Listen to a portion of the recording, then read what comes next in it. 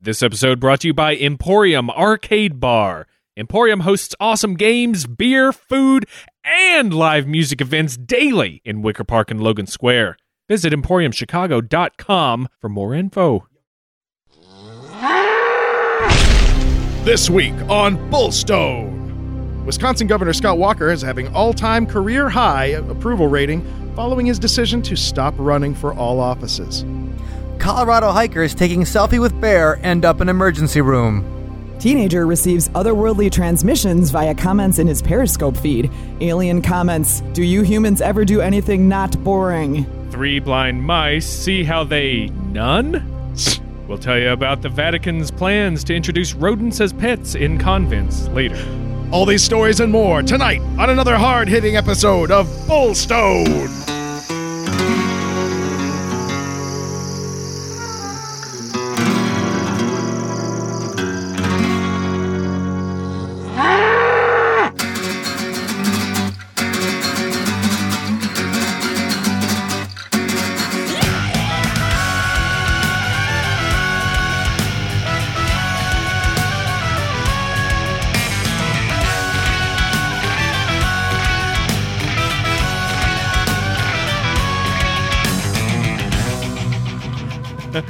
A hip-checking episode. Another lip-smacking, bumble-f***ing shit.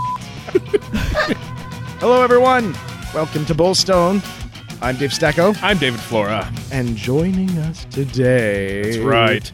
From the frozen, mostly west and also somewhat north of Wisconsin, Madison. That's right. Specifically. I don't know. I just went into who's that guy who's like, for the rest of the story... Paul Harvey. Paul Harvey from WGN. Come on, two he's your people. hometown guy. Musicians from Madison. That's right. Tonight we've got from See You on the Other Side podcast, Mike and Wendy. Hey guys, how are you? Hello. Fantastic. Awesome. Podcast second. Sunspot first, though. The band. Yes. Yes. One and the only. We play the musics. Yeah, musicians and podcasters. You have just doubled us. You have just defeated us, and we'll be playing catch-up for the rest of the evening. Right. All we have to do is be YouTubers, and we can be the trifecta of not making for money. That's right. That's right. Oh, man. So we met Mike and Wendy at the Milwaukee Paracon. Yep. Came on and actually did a little guest bit. They were gracious enough to talk to us during the Paracon. Well, in you guys been doing this. How long have you been doing this? The podcast itself. Right around 10 months, right? So, I mean, Halloween was our first episode last year. That's a hell of a kickoff. That's a legit kickoff. Good way to start. And has the band been around longer? Oh, yes. yeah. The band's been around, like, longer than the Rolling Stones, it feels like. Yeah, the band's been together for forever, basically, since the beginning of time. Great. And so the podcast was something new that we started just to spice things up a little bit, if you will. Yeah. One thing I love is the podcast, for those of you who have not yet, but soon will listen, a very similar subject matter to what we cover, things of the paranormal, some pop culture, some fun stuff in there. And the thing that I really enjoy is a great amount of research on a lot of really fascinating subjects, coupled with a lot of gig stories. Yes. Like, oh yeah, it's like, do you remember we were playing Uncle Frampton's Tune Shack, and that guy? Oh yeah, that guy. His name was Blender Hands. Uncle Frampton's and Blender Hands. Classic. That's what keeps them entertained. They want to hear about all the shitholes we've played from, from St. Louis to Memphis. They want to be like, oh yeah, remember that dump? Yeah, but I'm glad that you said that because a lot of times I wonder when we're reliving these stories, I'm like, does anyone else find these entertaining? Or is it just funny because it was us and we lived through it? Well, not only that, but you actually have just a standing repertoire of haunted gigs you've played. Yeah, I mean, it's true. Yeah. So, Yeah, we've been lucky in that effect. Not just. Well, the rooms weren't completely empty. Yeah. Sometimes all we could count on was a ghost to be at the show, pretty much. So. Oh man, try being an improviser. But yeah, no, right. A lot of the venues we played at are, I mean, a lot of the dive bars and things like that are in old, nasty old buildings that have storied histories. And strange things happen. If somebody wasn't murdered there before, you know it's going to happen soon. Yeah, it's just a matter of time. Yeah, like we're weeks away from a ghost story in most of the dumps. We're in a pre-ghost. We're taking initial readings. Yeah. We're going to come back in 6 months and then see what we get. That's the way to do it, right? Like I brought my EMF meter tonight to see how it goes after the murder. What murder? Gosh. You'll see. Wait for it. Wait. Just watch the news, sister. Yeah. By the way, book us again in 6 months. Yeah. We'll be back. Which is hilarious until the police start linking you. That's true. We could call our band the Smiley Face Murder Club. Oh man. One of the things I have the most respect for you guys is you do a complete rock song every episode that you release, right? Yeah, pretty much. True. Yeah. So it's like, yeah, that's that. Sorry, Jonathan Colton. They've got Thing a Week beat. Got it defeated. Right, because he didn't have to he didn't have to interview somebody. Yeah, exactly. Right. He just had to make the song. You have to do a podcast and then the song. right. You got to bake the cake and then frost it. He's just scooping frosting out of the tin. Yeah, he has it easy. Right. I haven't seen Jonathan Colton's show notes lately, Right. but I know he didn't write 1,300 words on Code Monkey. Yeah, that's right. But it is fun because it's as we mentioned, the band's been together for a long time, and so this is kind of an interesting way of getting topics and inspiration to write about. So it's, I mean, the things that we talk about are very different from the usual, oh, I'm in love, oh, I hate you. Right. I hate those podcasts. Right. Or how most podcasters just talk about being podcasters. They're just like, hey, guess what? I'm a podcaster, and then I do this podcasting, and if then you could give me a 5-star review, that'd be great. And then I can do more podcasts. Now I got to stop for a second to talk about mail.com. Where are you going to get your stamp solutions? Right. I make fun of that, but I would murder to have that money. Come on, mail.com. Mail.com. Who is it? What is it? There's Stamps.com. Stamps.com. Yeah. I would give a pinky to be sponsored by Grindr. Well, it's not the pinky they're going to want. Fair enough. Where's the drum set? I should have had that set up here so I could do the rim shot every time. Hey, it's better than plan covers. Yeah. So we've gathered you here tonight to BullStone with you.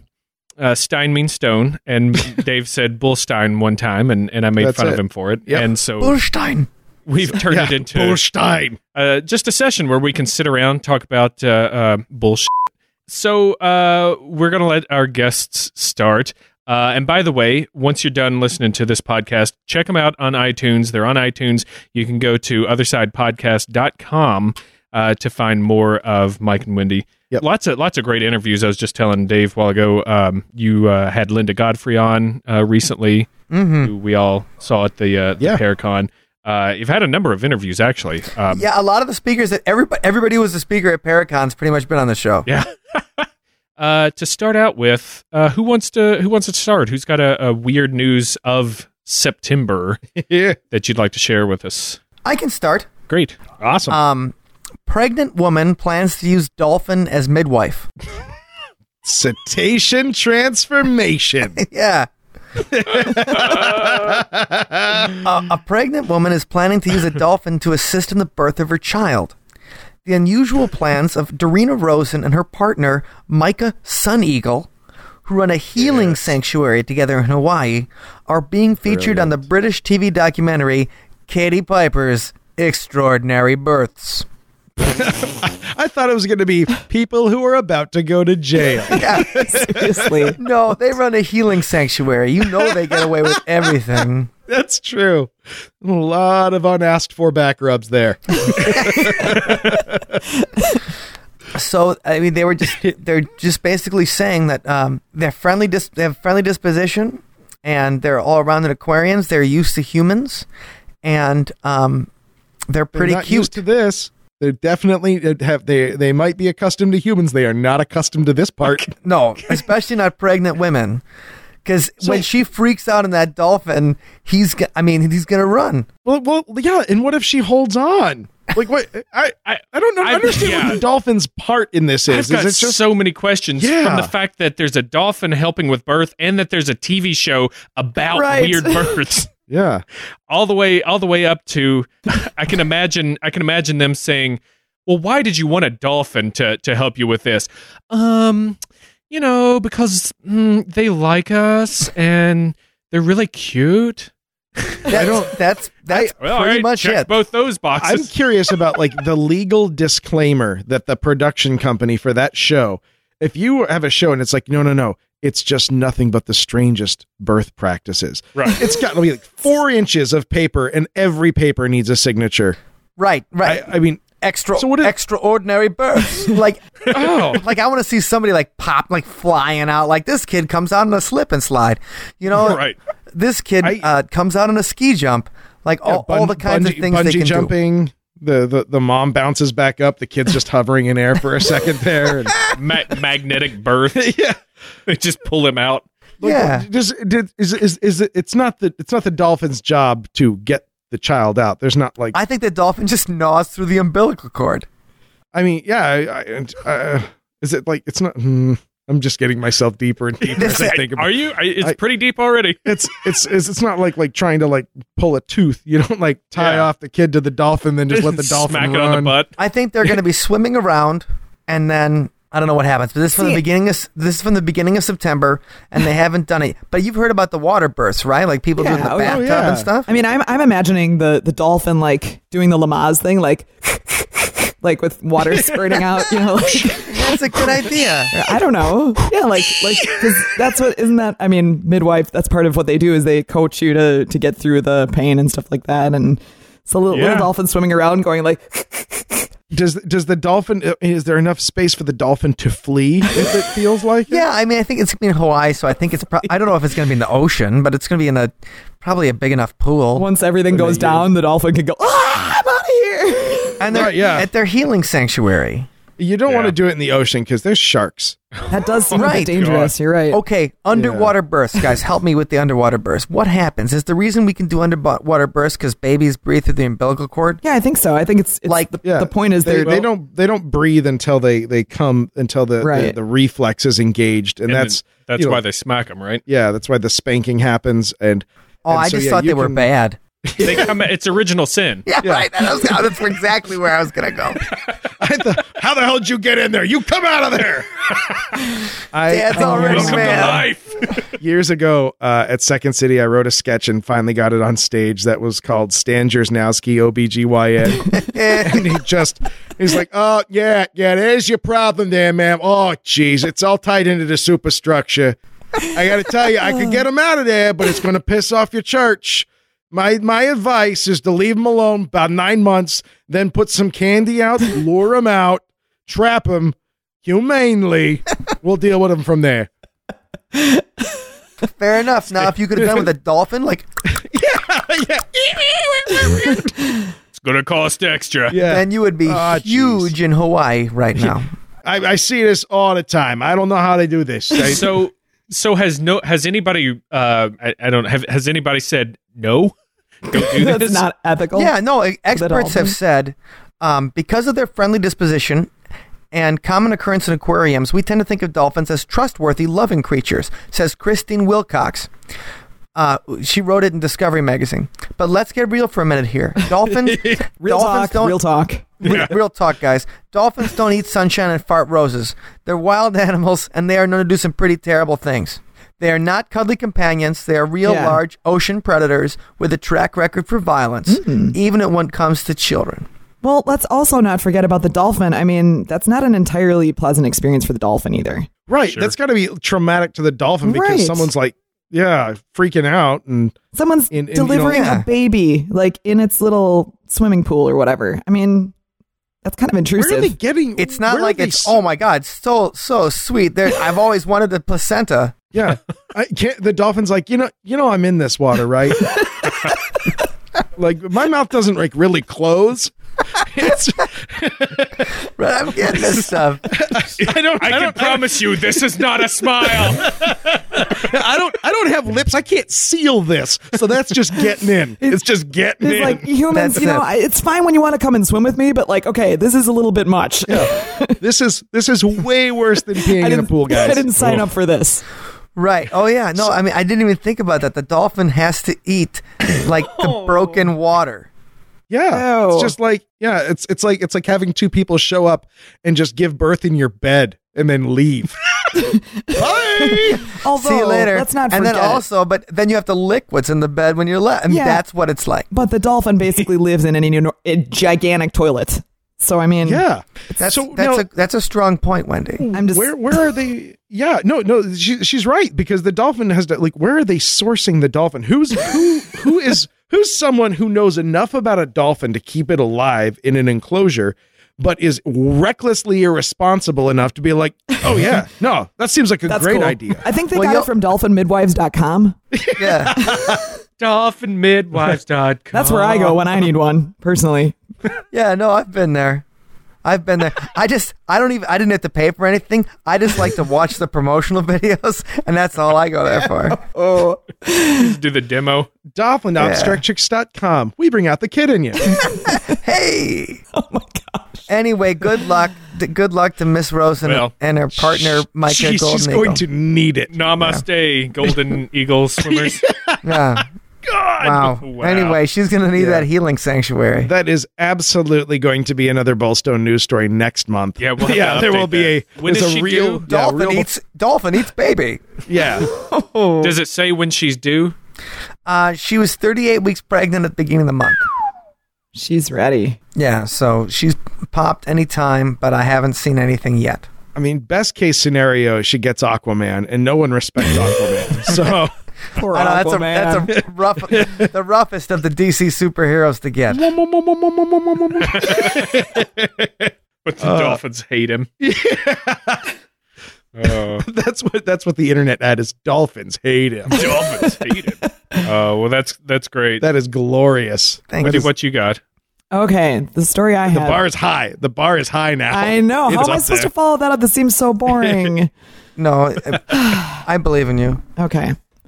I can predict the weather with my nose. Nice. That's the story. A strange condition means that one patient smells burnt wood and skunks every time there's a storm brewing. He's basically a human barometer.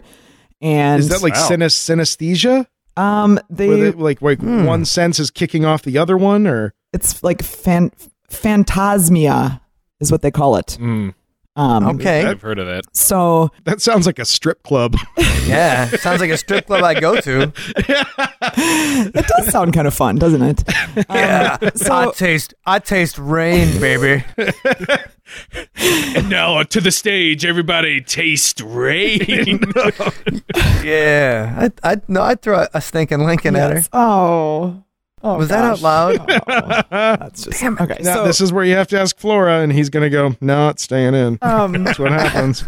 So the guy, they refer to him as Max Livesey. It's apparently not his real name because, I mean, who would want anyone to know that you can predict the weather with your nose? But he basically, he was like on vacation and started smelling burning leaves, and, nothing, he was in his hotel room, so nothing could, like, what's causing that smell, right? And then it intensified and started smelling from burnt wood to an oniony gas. Mike, we've smelled that in the hotel rooms a few times when we were on tour. Yeah. Oh yeah. No. Old burnt wood to oniony gas. Yeah, that's a 7-Eleven hot dog and nachos. I know that one. I believe oniony gas was the car deodorant we put in the van. Right. It's like the Sunspot van.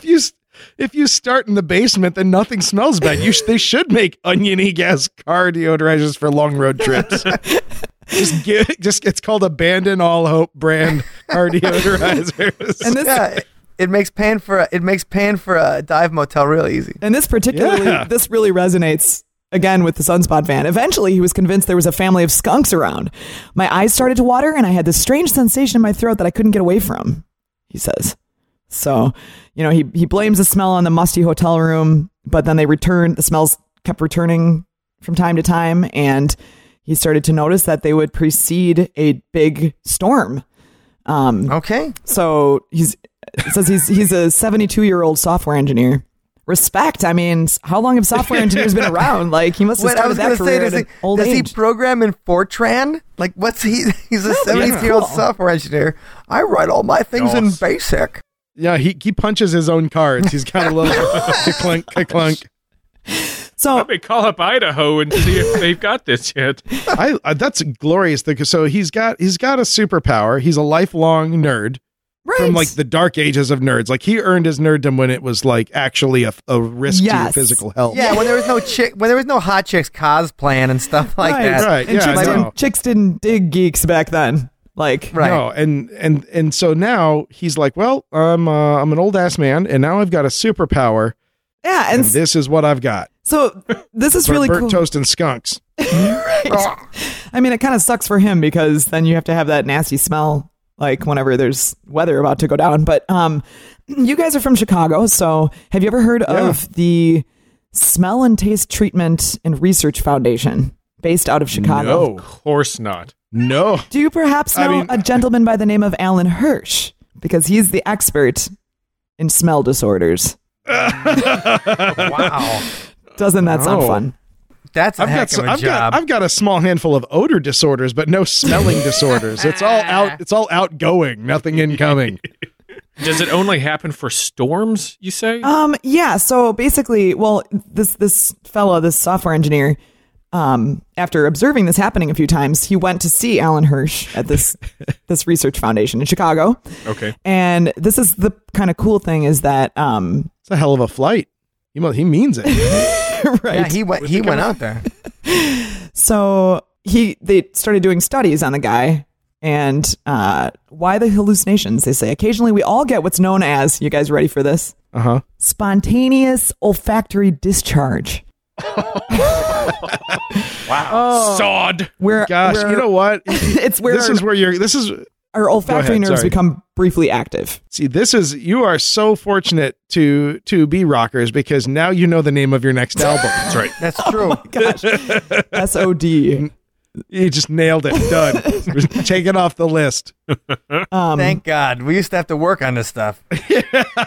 Right. Wow. So anyway, that's what, like, we all get that, but normally it's inhibited by other neurons sending out information about real smells, so it doesn't really amount to anything. But some people have an impaired ability to smell, so it stops these olfactory discharges from being suppressed, which means they are consequently perceived as phantom odors. So, the guy's smelling something, but something isn't actually there. So olfactory hallucinations. Yes. That's like a stroke, isn't it?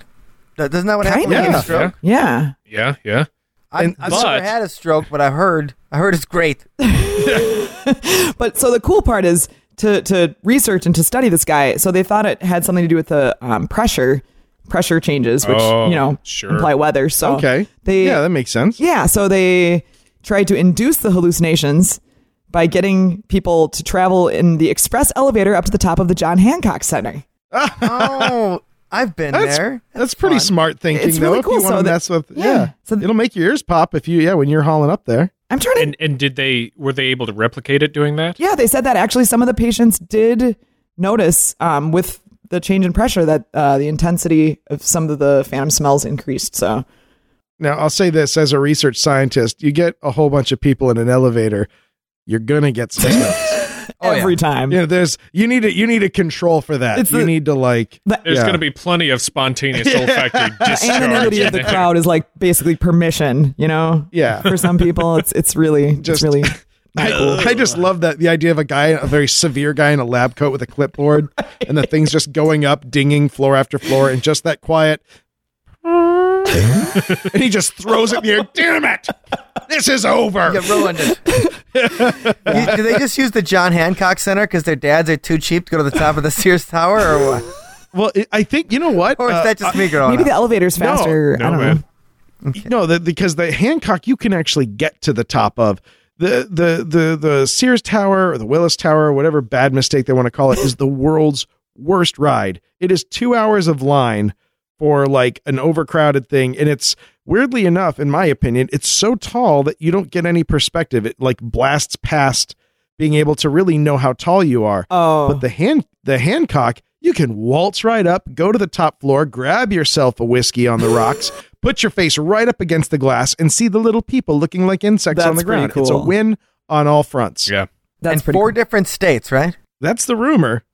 Wow. I've only been up there once or twice, I think, but it was always at night, so. The worst is when it's foggy. Yeah. Yeah, then you're like, wow, sucks. This is money well spent. Isn't this magic? But if you're looking towards Gary, Indiana, it's fine if it's foggy. It's like, you got it. This is better. So the story is interesting because there's, we've all heard of people who have like, oh, my joints ache or, different things affected by the pressure, right? But this was the first case that this Hirsch fella had ever seen where someone could like get smells, to indicate a storm coming. I mean, the only thing that sucks is that he always said that they were bad smells, like feces or skunks.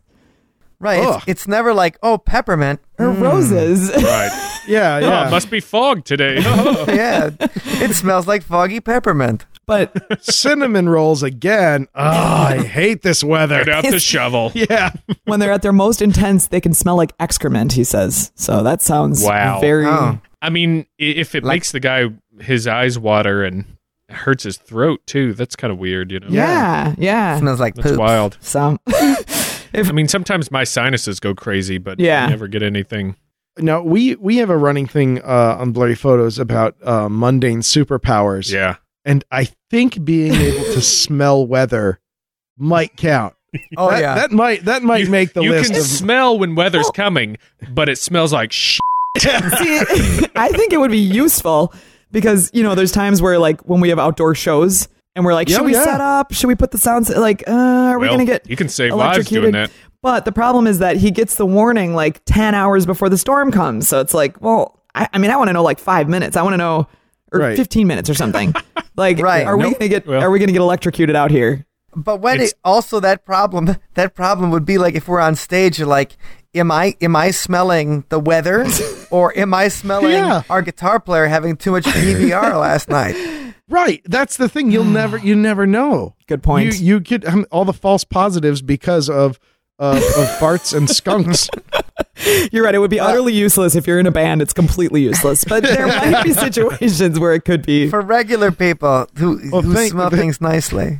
He's a software engineer. He's as far from being in a band as a guy can get.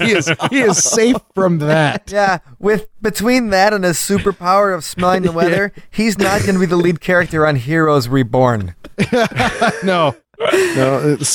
Siler will look at him and just go, you keep it. Yeah, right. I'm not even going to eat this guy's brain. I'll pass. I will pass.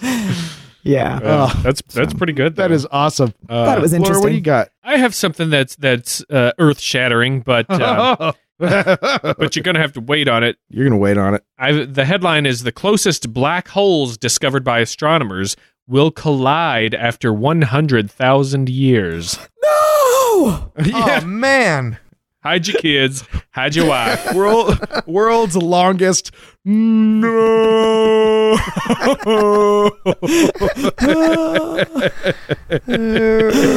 So apparently it's 2 black holes in the Virgo constellation that are in the process of merging. And if that doesn't lift your skirt, then the impact that the astronomers predict will happen when they merge, I don't know.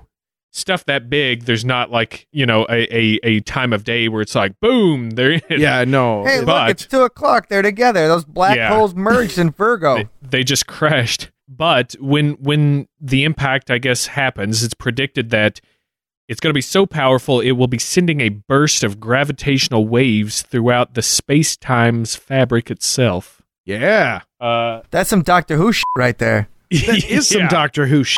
So I thought it'd be interesting to bring this up and just kind of talk about what does that mean for Earth 100,000 years from now? Well, and the weirdest thing too is like you were saying, you don't get to say when they've collided, and especially if you're the objects involved, because time is distorting so much by the gravity well that even for them, the impact, the combining of 2 black holes is a functionally infinite thing. Yeah, like how does at least don't they cancel each other out? Yeah, so for the black holes experiencing it, it's ongoing forever and ever.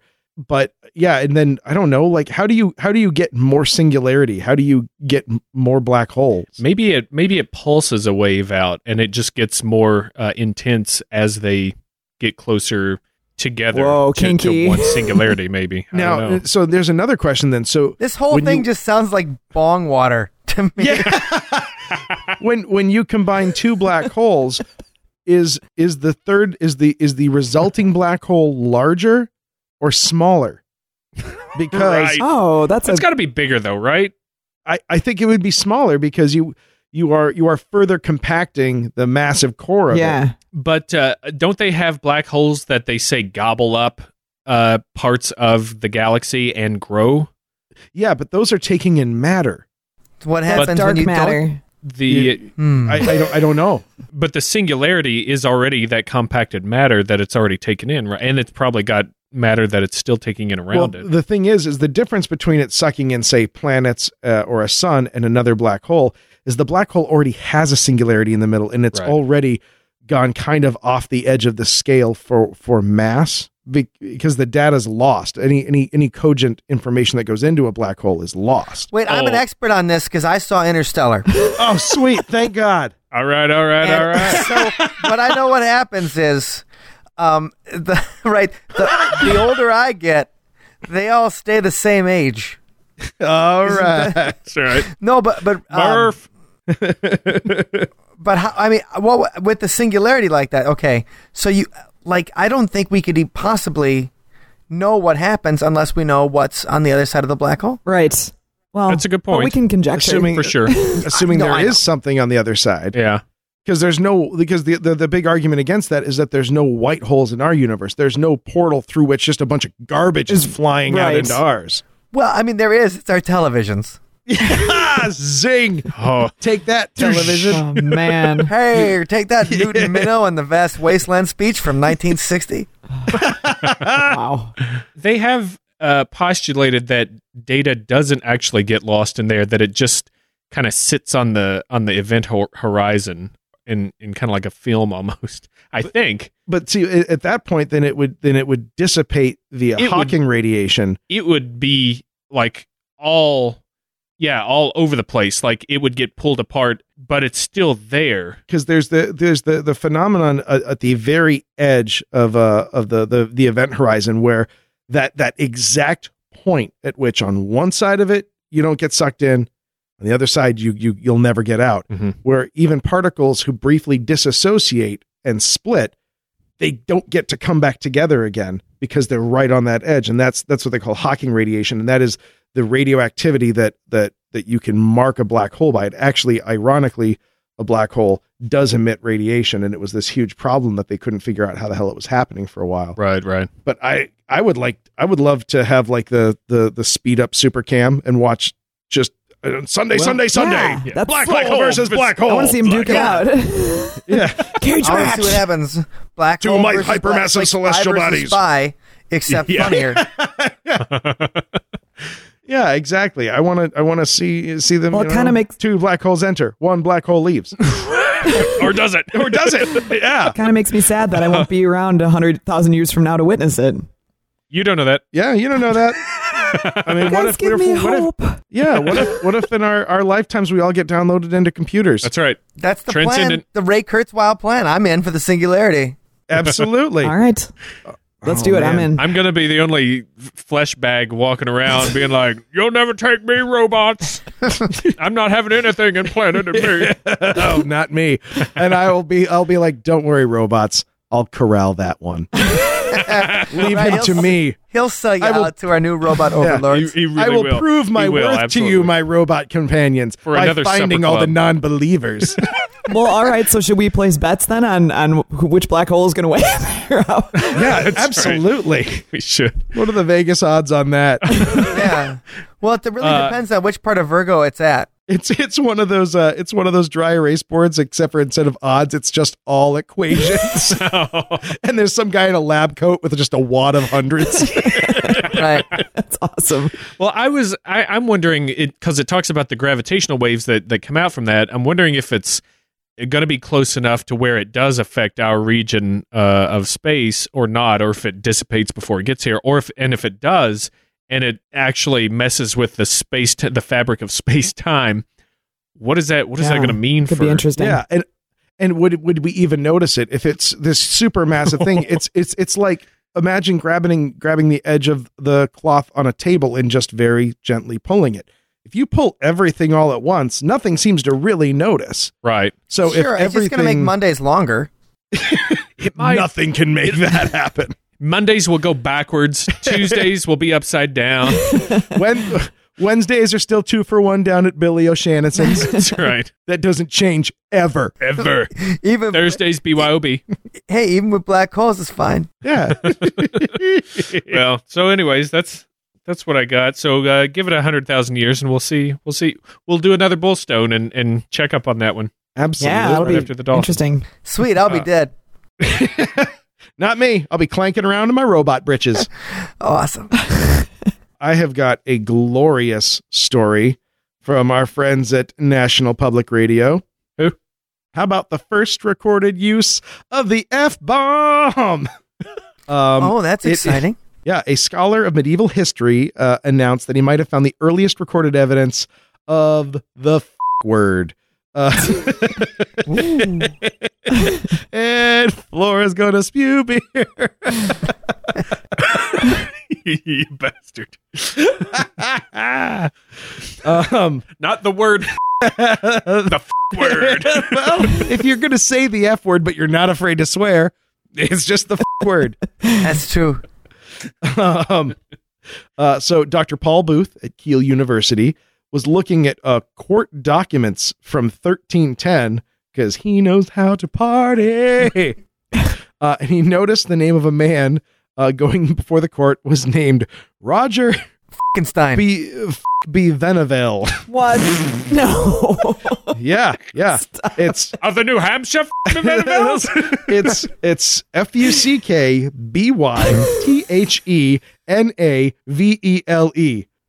B. Veneville. I don't even know. Should I beep this one? Yeah. Part of a name? Yeah. Oh God. Is this offensive or exciting? Right. Yes. It's both art and pornography. Artnography. So and they were saying that in that time, lots of people's last names, which still exist now, were attached to their profession: Baker, Clark, Farmer, Mason, Hancock. So the question is literally, how do you become Roger B. Veneville? Where was this at? England? It was in England. Oh, that's this Roger, right? Don't pay him no mind. No. Hold on. We got into the spelling, but I am looking at the thing, and it's Roger by the navel. Look at the spelling a little closer. By the navel. So how did he get the name by the navel? I think you know how he got the name. Yeah, you're absolutely. How did I miss that? You're 100% right. Well played, Mike. Right, Roger Belly Button Lover. Yeah, and so he was saying that Dr. Booth is saying either he was really bad at sex or he was really dumb. Those are the two options that the official. The two mutually exclusive options. Yeah, you can't. Listen, you're either stupid or you're bad at f***ing. But don't nobody have both of those curses. Yeah. That's how you know there's a God. He's got a plan for everybody. This guy's dumber than a stump, but he can lay some pipe. Right in the navel, right where you like it. Oh, jeez. That's where I like it. And unfortunately, our friend Roger ended up getting himself executed. He went before the court a few times, kept getting himself in trouble, and he was outlawed, which is to say, murdered, executed, because that's how they do that back then. Did it say what he did? No, it doesn't. It just says that he was called before the court 3 times, and then boom, get out of town. And by out of town, I mean this mortal realm. Wow. I'm looking. Okay. Anything else in here? Yeah. All the things you can do. I mean, butcher, baker, candlestick maker, naval fucker. Yeah, but Mr. Belly Button Lover. Yeah. No, I mean, if he knew that he'd have he could have a great career in the 21st century on the internet. Well, I think there's lots of people who don't have the bravery it takes to just have that be your nom de plume, your nom de wang. I don't. Oh man, that's great. No, the first word is used in a guy. Whatever. Yeah. And I guess that's a good point. Is I don't know if he had kids or extended family. If there is a Mrs. by the navel living in... I'm sure he didn't have a kids, because I'm not an expert in how it works. Oh my gosh. He's trying to bypass the middleman, it sounds like. Yeah. Right. It's like head on. Apply directly to the forehead. So this is what the guy thinks is the very first use of the F-bomb? Yeah.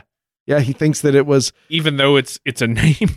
Well, but it's such a wildly unusual name for the time in the region. Uh-huh. That he thinks it's fake?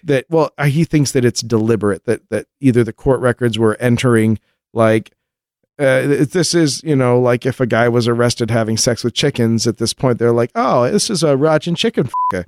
That's who this guy is. Write it down. I think that's what he's saying, is that this is his first recorded instance of someone using the pejorative. I see. F word. So that's sweet. I knew Roger. I knew Roger's kid. I went to school with him. Billy Chicken F***er. Yeah. So to this man, I raise a toast. A man who's paved the path of obscenity and vulgarity for millennia, or at least the court recorder. To Roger by the navel. To Roger. Cheers to you, Roger. Hopefully next time you can find it. In the next life, bruv. All right. I've got another one here for us. This one is entitled, Does Everyone Have a Look-alike? Now, this may be familiar to you if you're familiar with the concept of doppelgangers, or the theory or the thought that maybe you are not alone in the world, that you have like an evil twin out there. Yeah. Kind of thing. Or a good shadow twin. link. Or a good twin. Yeah. Or a good twin. Yeah. I mean, I'm the one with the goatee. That's true. You are inherently evil. You're totally evil. But this one, the article actually takes it a little further into genetics.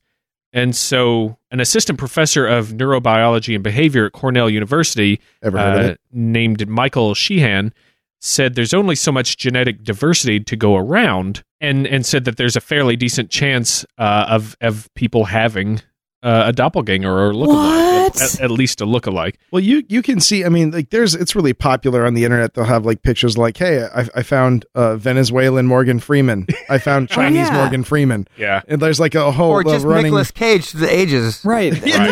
exactly. Yeah, that's incredible. Reeves.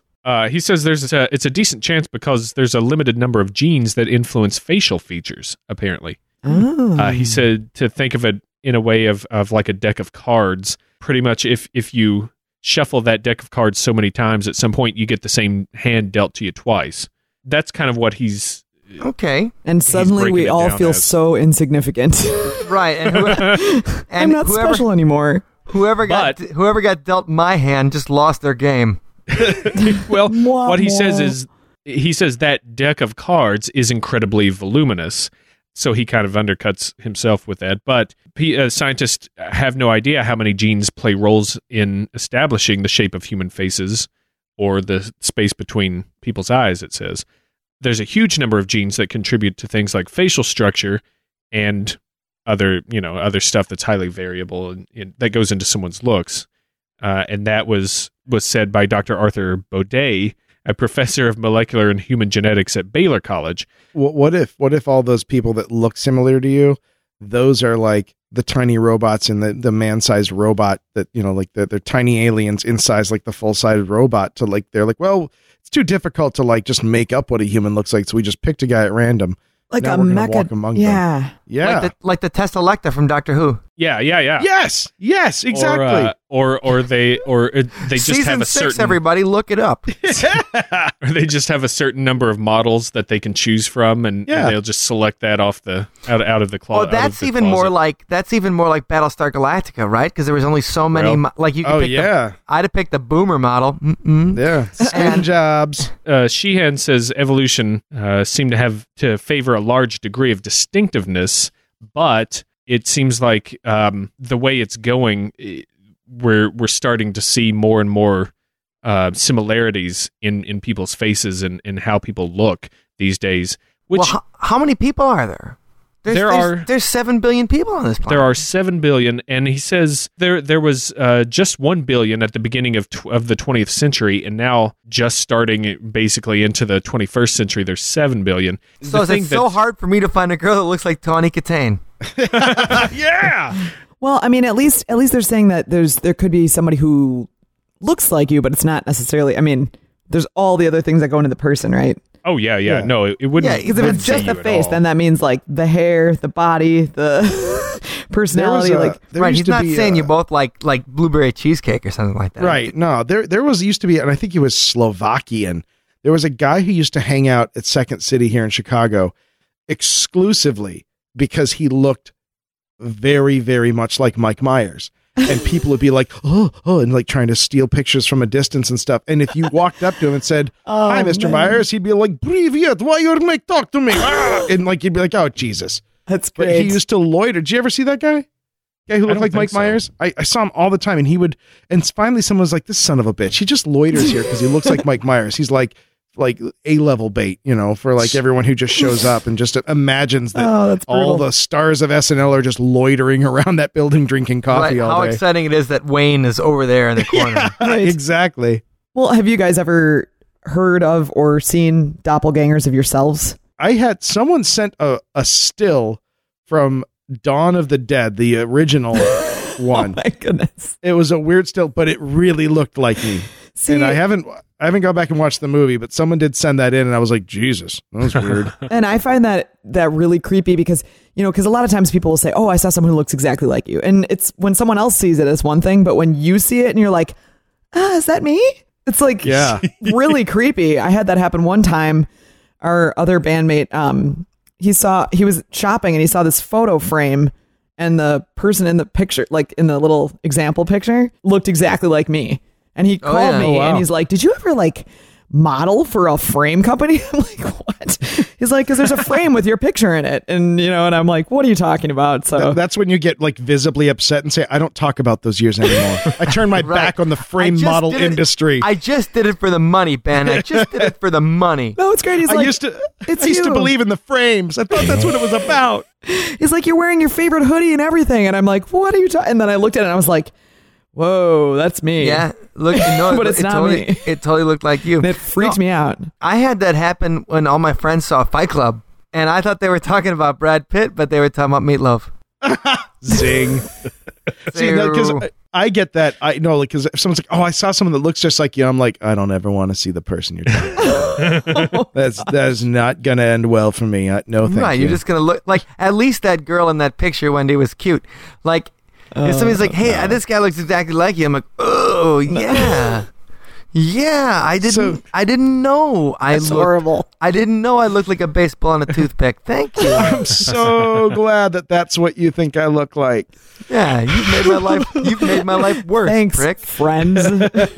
So that's what these guys are saying. It kind of contradicts because over time, isolation from big populations leads to these characteristics coming out. The fact that people start, I guess, kind of looking like each other, and they reference the Han Chinese and the Hindustani in Southern Asia. What about the people of Innsmouth?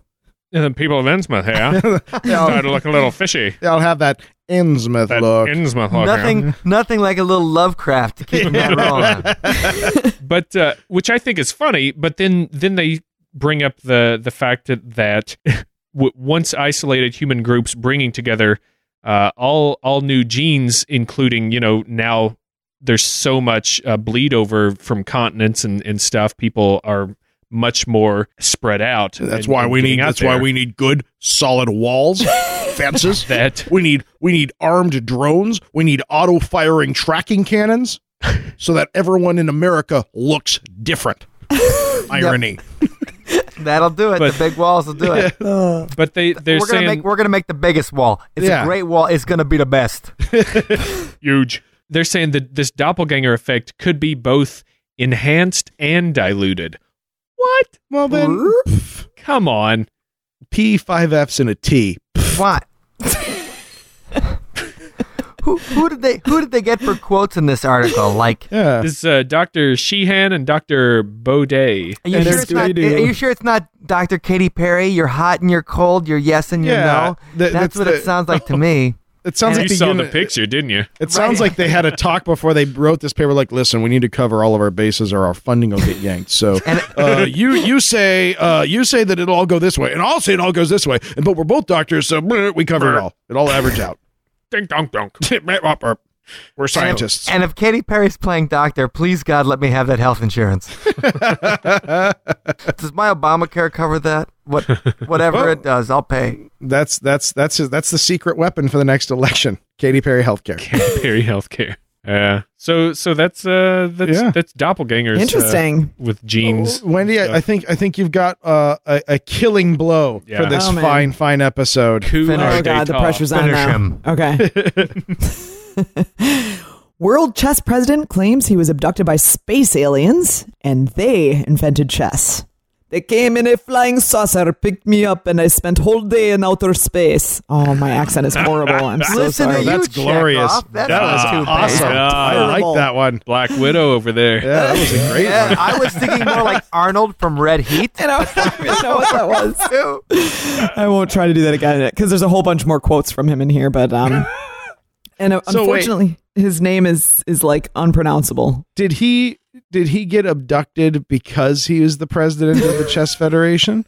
Is this was like a last starfighter? Like we need you to pilot our bishop ships against Xur and the Kodan Armada. And the Music Man shows up.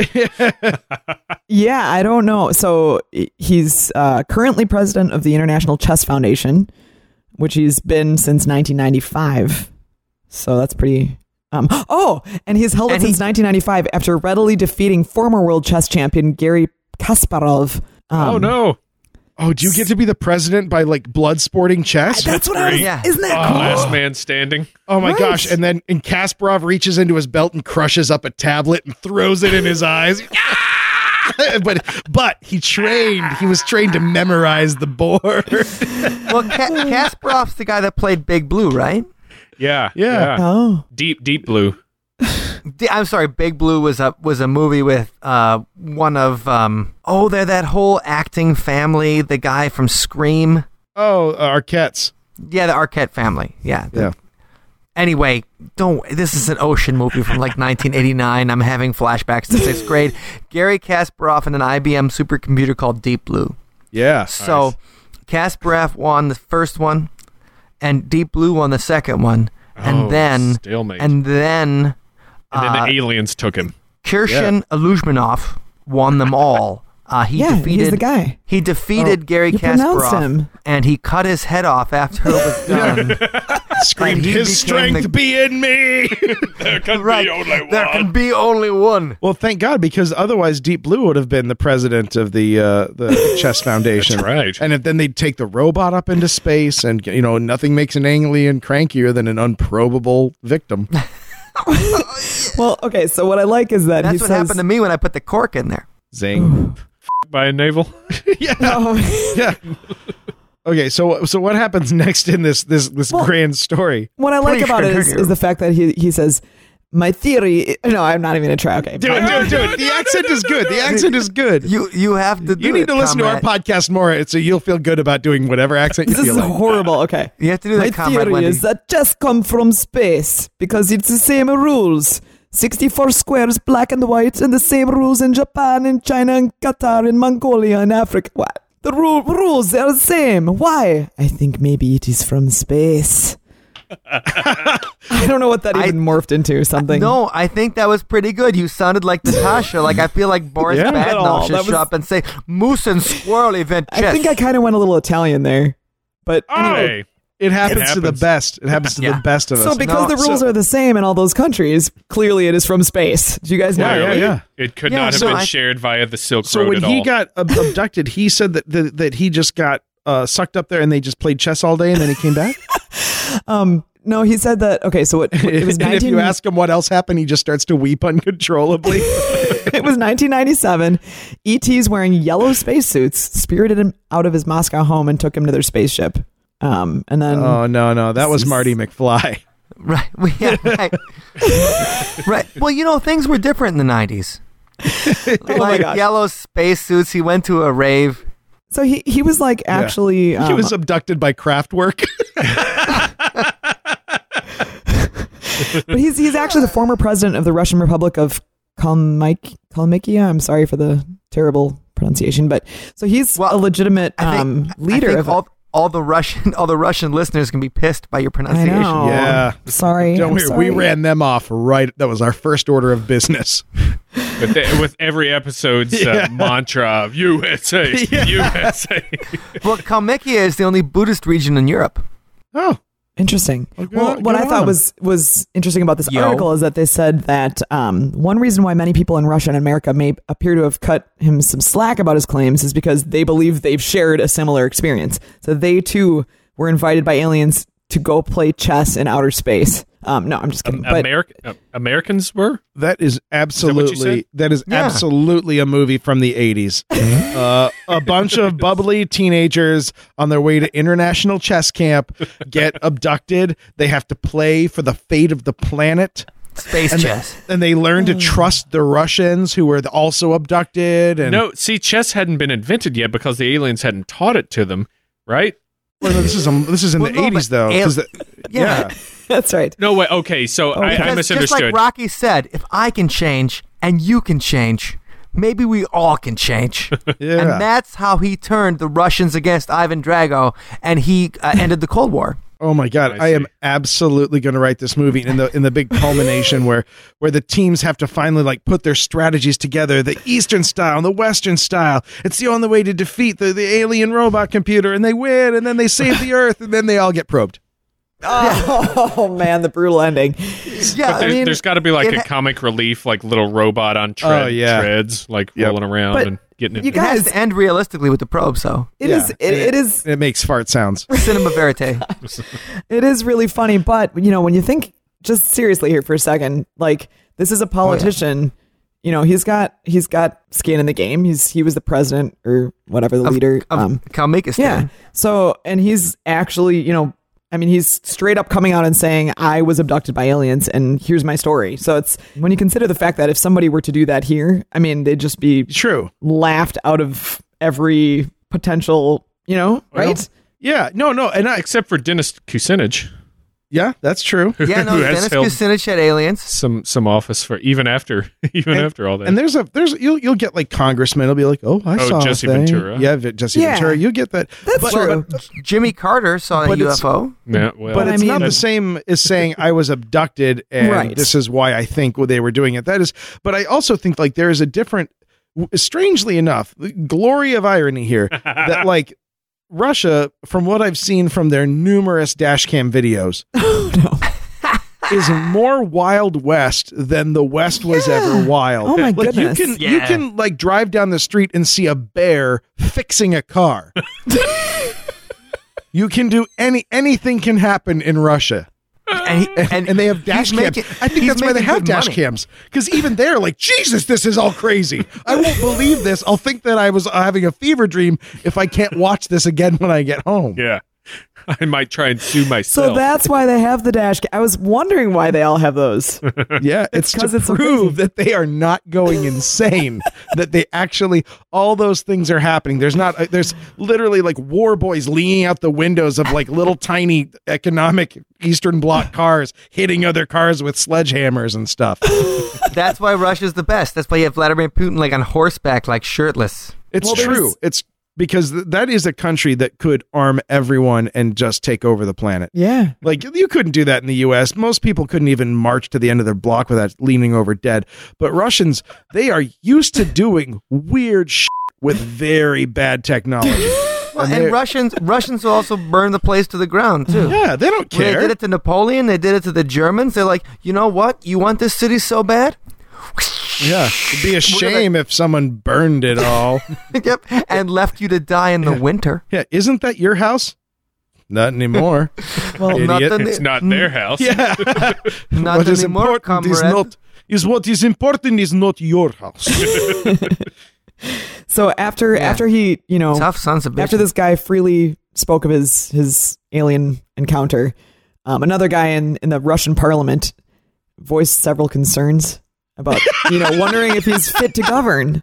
But what I like about I hope he did it with like fingers steepled. So I don't. Questions. You guys, I'm not sure how to say this, but about that.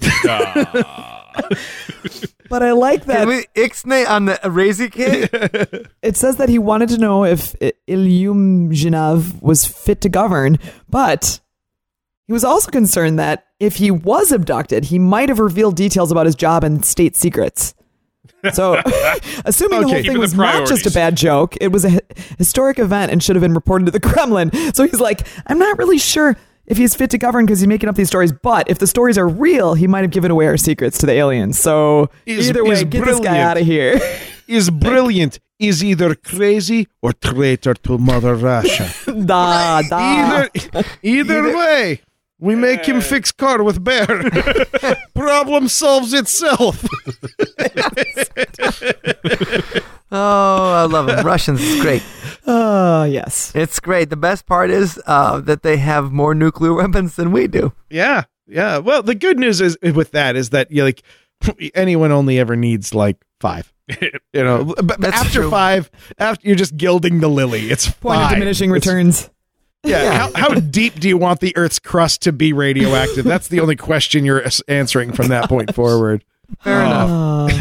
Yeah. Oh, that is glorious. I love that story. Yeah, that's pretty great. I hope it's true. I think that's gonna do it for this really, really fun episode of BullStone. That's right. That was really fun. Hey guys, I just wanted to mention, just in case you or any of your listeners were interested, the day that we met you guys. Oh, good. Yay, thanks. The day that we met you guys at the Milwaukee Paranormal Convention, and when we interviewed you and stuff, that was in our episode number 43. So gotcha. if they care to hear our first interaction together. That's adorable. It's our first date. I know. It is our first date. And it's also a chance, if you guys want to hear the Blurry Photos Dudes paranormal stories, that's when you revealed to us that's when you spread your paranormal legs. That's true. We shared a couple stories. Wow, was that out loud? Yeah, you know what? We've been doing it for a while. Ain't nothing they have never seen before. This metaphor is creepy. That's right. Do you guys want to plug yourselves for everybody? Tell everybody where to go and what to do? Absolutely. If you guys like to hear about weird stuff every single week and combine it with some pop culture and also a little bit of music, you can find that at othersidepodcast.com. And you can get a free download of some Sunspot songs that you can listen, sing along to, give to your mom and stuff like that at sunspotuniverse.com. Cool. Glorious. Now, I've got a great see you on the other side question. Ooh. Yes. Mike, do you, each episode has a sort of a prologue, an intro, sort of like the Captain Kirk's welcome to the other side. Yeah. Now, is that you, or did you actually like hold the movie guys, the movie voiceover guys' family hostage, get them to do this, and then calmly release the family? And we hired somebody. Yeah. That's awesome. That was because we were, Flora and I were talking. I was like, I don't know. It could be Mike. Mike does some voices. Could be Wendy. She's got the range. In all fairness, at no point did we think it was Wendy. We never considered the fact. Thank you. Because once in a while, I'll get one of those telemarketing calls or whatever, and I'll be speaking to them, and they'll refer to me as sir. I'm like, no, I'm a ma'am, thank you. I'm like, I know my voice is a little deep, but really? And then I wasn't happy when we started this phone call, and you have gained no ground, sir. No ground. Like, if you're trying to sell me something, this approach is not working. Awesome. No, we hired that out. Our friend Ryan Schremp did it for us. He's a voiceover artist in Madison. So he is. Cool. Yes. And we're gonna have a little sample of your guys one of your songs actually after we wrap up and do our outro and stuff. Cool. Thank you guys. Stick around and listen to a little Sunspot snippet. Mm-hmm. Yep. And if they like the music, make sure they visit sunspotuniverse.com. If they don't like the music, it's onedirection.com is what That's right. Because those are the choices. Please There's direct two all kinds hate of music mail. in this world. Sunspot and One Direction. Yeah, you're going to go to bed tonight either being a Sunspot fan or a One Direction fan. Choose and know that choice will affect you for the rest of your life. Gravitational waves for 100,000 years. And you guys got a Facebook page. You're on Twitter and everything too, yeah? Absolutely. You can find us at Other Side Talk, at Sunspot Mike for me, and at Sunspot Wendy for me. Easy Glorious. peasy. Love it. Awesome. Love to hear from people. And you guys, thanks for having us here today because this was really, really fun. So we got to get you on our show next. Absolutely. Yeah, get us on there. Yeah, we had a ton of fun. And thank you guys for taking the time. Yeah, this has been a blast. I really enjoyed this. Likewise. You guys going to be back at the old Paracon if they have it next year?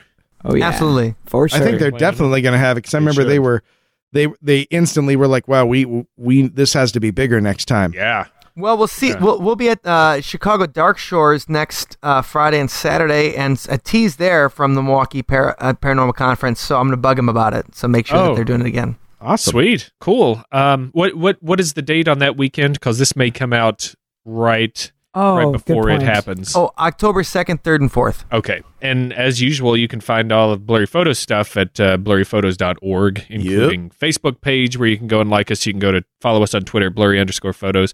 You can go leave a 5-star review on iTunes for us. Remember earlier when we were making fun of that? Yeah, we still want it. Do it. I know. Hop over to see you on the other side and leave one for them too. Yeah. Just do us first, though. Us first. No, you can do it to them first. I'll take your sloppy 5-star seconds. Those stars still shine. They do. That they do, lad. That they do. We'd also like to give a big shout out and thank you to our friends over at Expanded Perspectives podcast. Yeah, Kyle and Cam. They do a great job. I've picked up listening. They're one of the podcasts that I listen to on the reg. Now. On the reg, yes. And Flora has gotten me hooked on it. I got to say, these guys are a ton of fun. Yeah. They cover a lot of very similar things, a lot of paranormal stuff, and they are just right on the head of that that perfect balance between skeptical analysis and open-mindedness. Like, they want to hear everything, they want to look at everything, and then they'll be like, no, that seems a little horseshit to me, or gosh, I think there really is something to that. And they're great. And they're a lot of fun guys. And I just threw out an email asking them about some equipment stuff, and they responded right away. Were very forthwith with their information, and couldn't ask for a better couple of gentlemen. And to that end, we're going to be talking to them soon. Yeah, well, you get to hear them on this podcast. And I'll tell you what else I really enjoy. If you please take the time to listen to an episode, pick an episode. They're all great. There's a really fun undercurrent of obscure 80s movie references these guys make that I am in love with. It's great. Yeah. And they're not like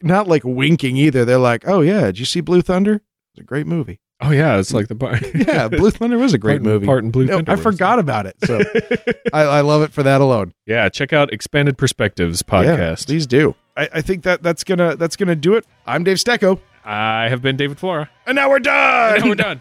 Next week on BullStone, a new wave of Americans embracing religious freedom as a means of getting out of those shitty things they don't like to do at work. Miller Brewing offers farmer $10,000 to buy North America's largest pumpkin for a seasonal special, Pumpkin Spice Light. Ghost Soundman at Viper Room in LA expresses genre distaste by routinely cutting the banjo channel during concerts. Rockabye Baby in the Tree Shop. The newest craze of tree and baby nurseries and how you can avoid them later. All these hard-hitting stories and more next time on BullStone.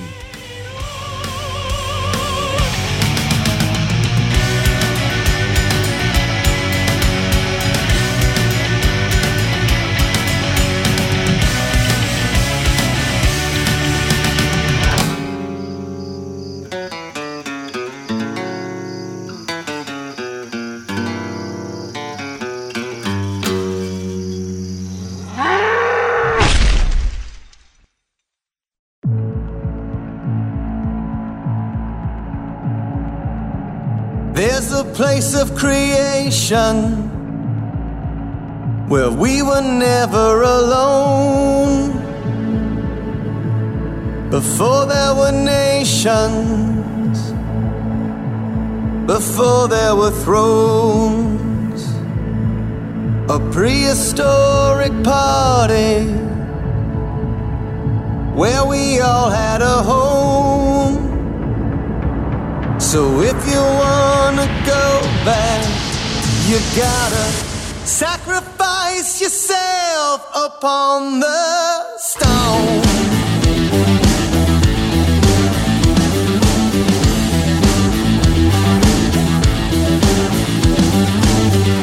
Something so old we know it in our bones, but you'll never find your way alone. To the source, we go back to the source. And the mother of time is calling us home. Leave our life behind and come to the stones. Part of the land and part of the sky, we are alive. It's a neolithic brain, humans fresh out of the cave, and we sacrifice ourselves upon the stone. A genetic memory, something so old we know it in our bones. Back to the source, we go back to the source. Then the mother of time is calling us home. Leave our life behind and come to the stones. Part of the land and part of the sky, we are alive.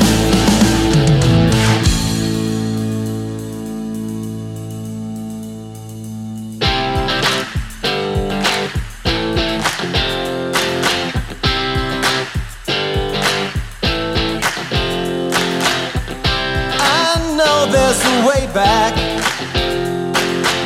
somewhere on Salisbury Plain.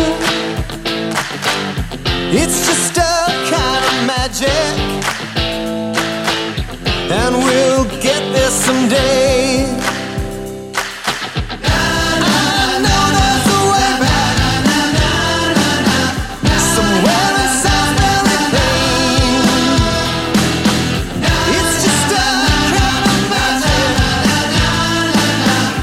and we'll get there someday.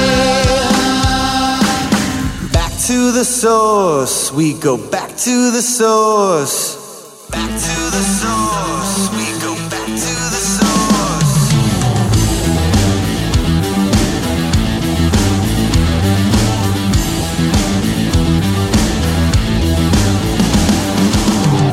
And the mother of time is calling us home. Leave our life behind and come to the stone.